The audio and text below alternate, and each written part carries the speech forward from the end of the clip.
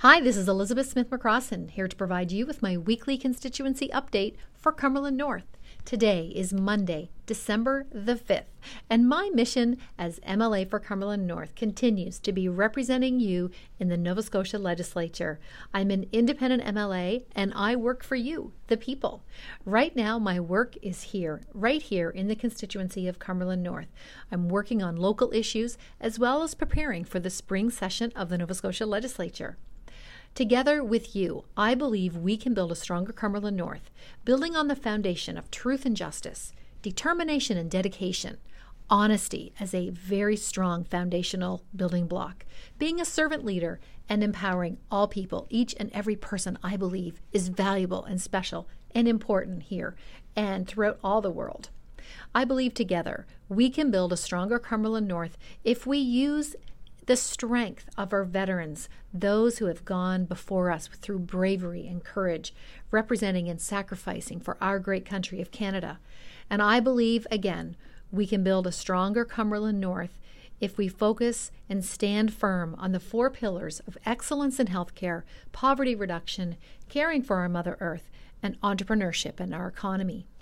I also believe that if we embrace our diversity, the differences that we have amongst ourselves, as well as strive for equity and inclusiveness, along with celebrating our history. We have such rich history here in Cumberland County and Nova Scotia and the Maritimes, and celebrate the arts and culture of our people.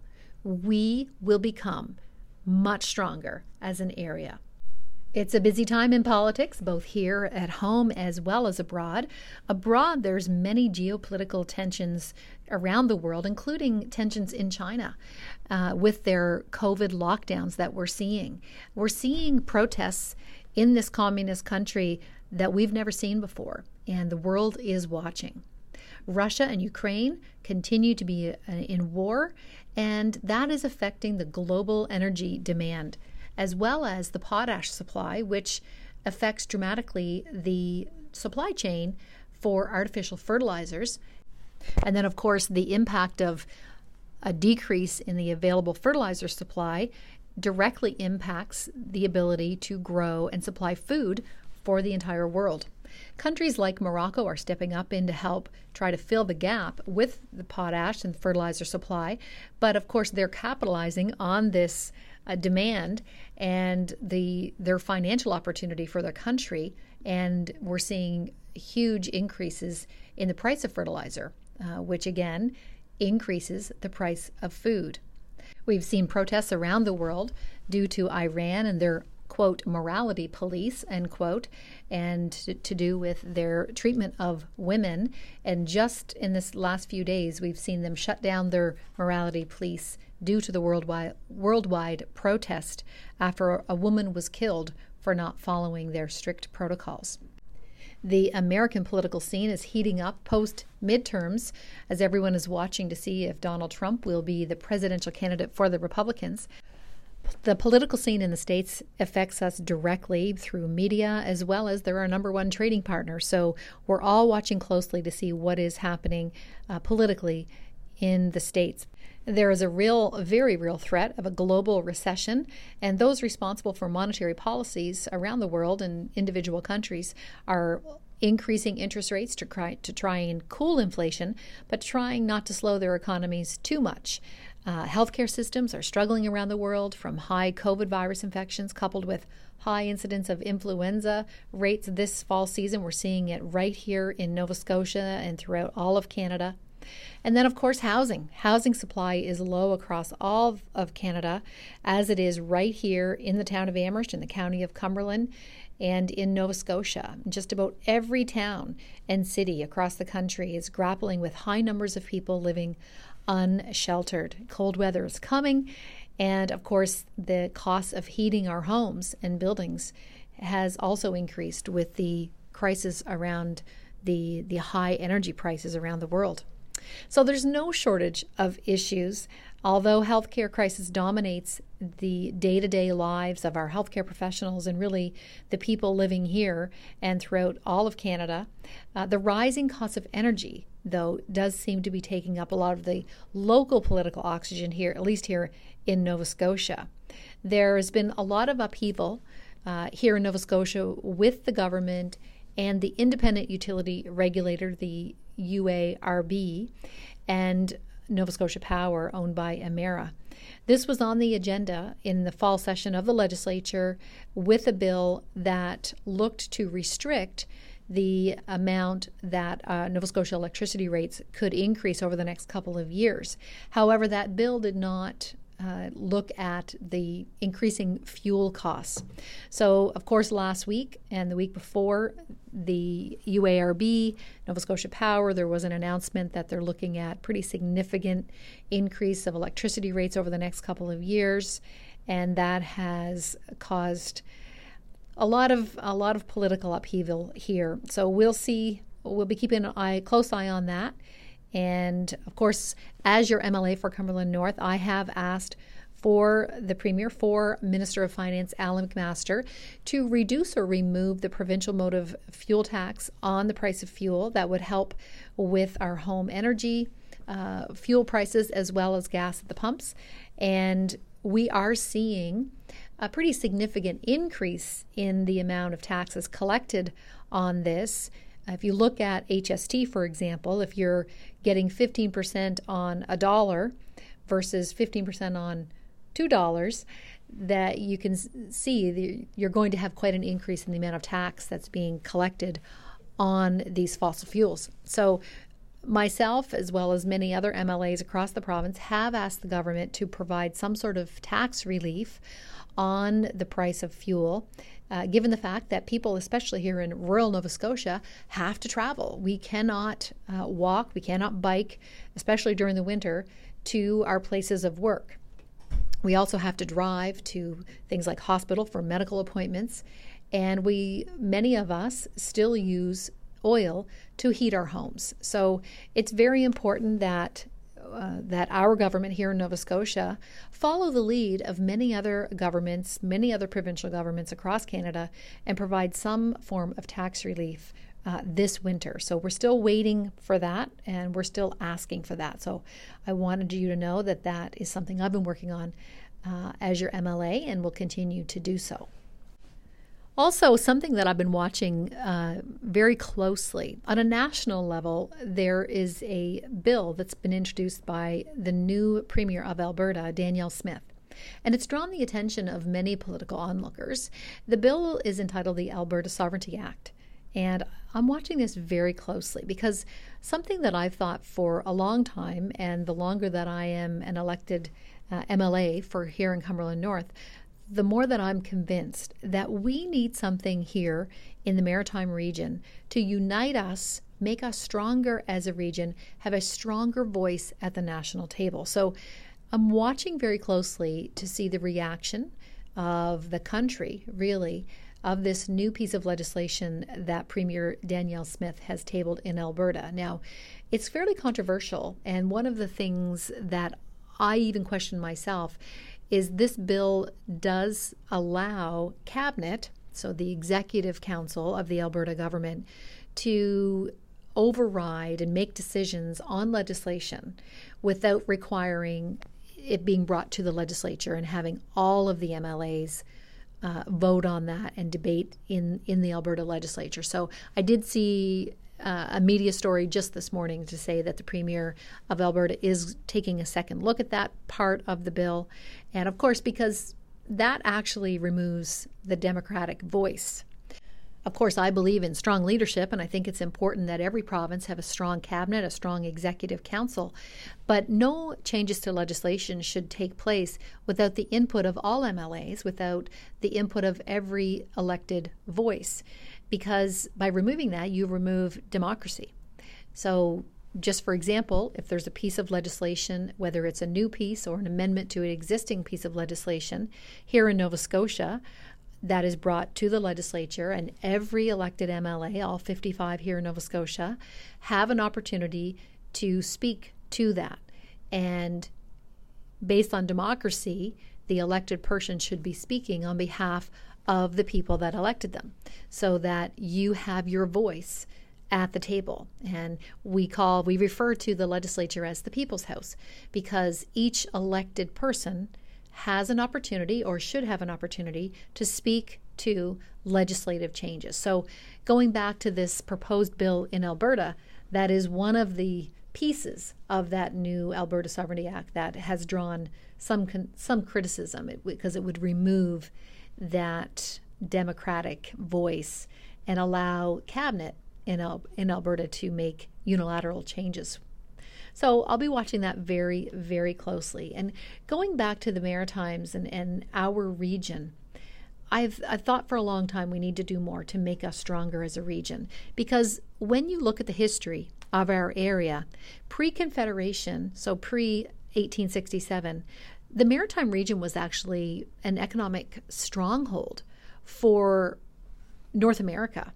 So I see a need for the maritime provinces to unite and work as a region to have a stronger voice at the national table. Now, I'm not suggesting a Maritime Sovereignty Act, but I am suggesting that there's a need for political changes. And I believe that now is the right time. The pandemic has created opportunities for change and movement. Confederation took away our geographical strength to trade with our natural trade partners, which is the U.S. Eastern Seaboard. Those natural economic corridors were exposed during the lockdowns of the pandemic. And of course, we specifically felt that right here in northern Nova Scotia because we lost the ability to effectively trade with our natural trading partners north of us in southern New Brunswick. So the Maritime region has strong historic ties that have been restricted due to trade barriers, both interprovincially that continue to exist even as we go through this pandemic, but also nationally, so between the U.S. and Canada. The economic strength of our region, of our maritime region, can be restored, and I believe now is the time to work on this. So stay tuned. I'll be sharing more about this, and I'll be working more on this in the year ahead in 2023. So back to local issues, healthcare continues to dominate, and I will have a few things that I'm working on right now behind the scenes that I'm working on with some community members, all with the goal of improving access to care. Tuesday of this week, I am holding an event, so that's tomorrow. I'm holding an event called Fearless, Stand in Your Truth. In recognition of the National Day of Remembrance and Action on Violence Against Women, a group of survivors of gender-based violence have courageously agreed to share their stories as a part of Fearless, Stand in Your Truth event. I'm hosting this event as part of my ongoing efforts to bring about changes to better support survivors. Earlier this fall in the Nova Scotia Legislature, I did table two related bills. The first one was aimed at training and standardizing policies for law enforcement on how to address sexual assault cases. The second bill was introduced as an amendment to the Medical Act, and it would protect the identity of any complainant from being released to an accused medical practitioner without appropriate notice being given to the complainant. So I'm not suggesting that information be kept from the physician, but what I am asking for in this bill is that when the information is shared, that the victim is first informed. Of course, both of these bills that I tabled in the fall legislature came as a result of the work that I do with individuals who are victims of sexual assault and violence, as well as domestic abuse. And over the last 30 years, since the tragic events at Polytechnique in Montreal, the unfortunate reality is that there's still a great many individuals who experience gender-based violence as well as sexual assault and violence here, right here, in our own area of Cumberland County. This Fearless event is intended to provide a forum for survivors to share their stories of overcoming abuse, to remember those lost to violence, and to support those who are living in abusive situations to find strength and encouragement and inspiration. The event, Fearless event, is being held tomorrow, Tuesday, December the 6th, at the Christchurch Hall, and that's located at 5 Lawrence Street from 6:30 till 8:30 p.m. We have several people who will be sharing their stories of inspiration as well as some music, including Molly Ferdinand, Jamie Goodwin, Alicia Carter, Cecilia S. Brooks, among several others. Those attending can participate in what we're calling a sharing closet, and I'm calling it Kate's Sharing Closet. Following the presentations, everyone will have the opportunity to browse the items at no cost and to share. So bring what you would like to share with others, and you can also take anything at all that would be helpful to you or to someone that you know. Light refreshments will also be served, and there will also be a time at the end where people can share their ideas on how to improve the culture, services, and supports around domestic abuse and violence and sexual assault, both here locally and abroad. So I look forward for people coming. On the invitation I had put to RSVP here at the office, you can still do that at 902-661-2288, or you can certainly attend without RSVPing. Everyone is welcome. All genders are welcome, and allies and supporters of victims of sexual violence and domestic abuse. As I close up today's MLA update, I would like to extend birthday greetings and anniversary greetings to anyone who is celebrating this week, including my dear sister, Lauren Smith, as well as John Kaluza, who are celebrating today. Tomorrow, on December the 6th, I'd like to send birthday greetings to Kenzie Fisher, Jordan Board, and Ken McKenzie. Happy birthday. On Wednesday, Glenn Hudson, Heather Kinnear, and Michael Purdy. On Thursday, Tracy Pittman and Mary Haley Deegan are celebrating birthdays. And on Friday, Sarah Arsenault.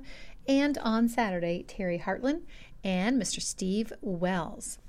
I would also like to extend my sympathies to anyone who has lost a loved one recently, including the family and friends of Jamesie Agnes Kelly, Barbie Foster, Lucia Fields, Charles Alster James, Valerie Lynn Courier, Hazen Gray, Albert Verge, Sir Robert Bob Vernon Chapman, Deanna Parker, and Dale James Langell. And if you're aware of anyone else who has lost a loved one recently, please accept my condolences. As I end my MLA update today, I want to say Merry Christmas to everyone. We are now in the Christmas season, full on. People are shopping, people are going out to Christmas parties and celebrating. And I want to make a mention of an event last week that took place with the local chapter for MAD, which of course stands for Mothers Against Drunk Driving. And I know our local law enforcement officers wanted to make sure that people are reminded to never drink and drive. And Christmas is such an amazing time to be social and to enjoy time with family and friends. And often people partake in drinking some alcohol and or other legal substances, but it's also very, very important that people do so responsibly, and that means to never get behind a wheel of a vehicle, never operate any vehicle under the influence. So I want to say thank you to all of our law enforcement officers for the incredible work that they do to keep our roads safe, but also just to remind everyone listening to make sure that we all drink responsibly, party and socialize responsibly during this Christmas holiday season. And if you happen to be with a loved one, a friend or family member who is under the influence and is tempted to get behind the wheel of a vehicle, to take responsibility and ensure that that person does not do so. And sometimes that means having uncomfortable conversations, but it's important to do so for the protection of that person as well as other people that may be on the road. So let's do all that we can to support one another, to protect one another, to have those uncomfortable, those difficult conversations.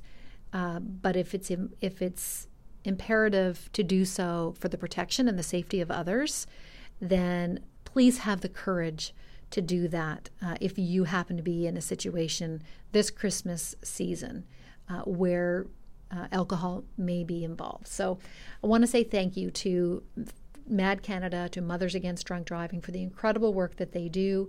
I know that the work that they do often comes from a place of deep personal pain and loss, and it's such meaningful work. And I know if the work that MAD Canada does can prevent one loss of life due to drinking and driving, then they've accomplished something very important. So just a reminder to enjoy this holiday season, this Christmas season, but do so in a responsible manner.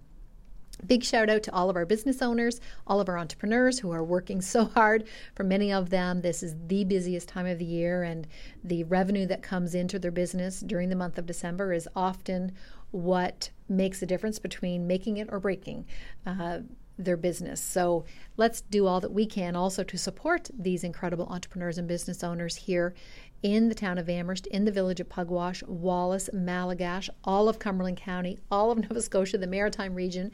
Let's do all that we can to keep our money in our local families, in our local communities as much as possible.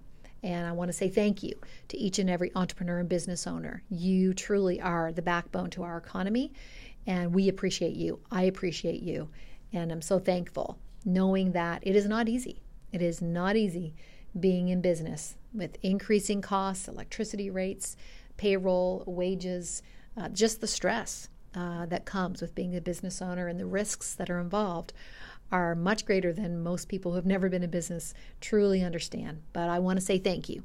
Thank you to each and every one of you, and please take care of yourselves during this Christmas holiday season as well. So that's it for my MLA update today on Monday, December the 5th. Please take care of yourselves, take care of others, and have a great week.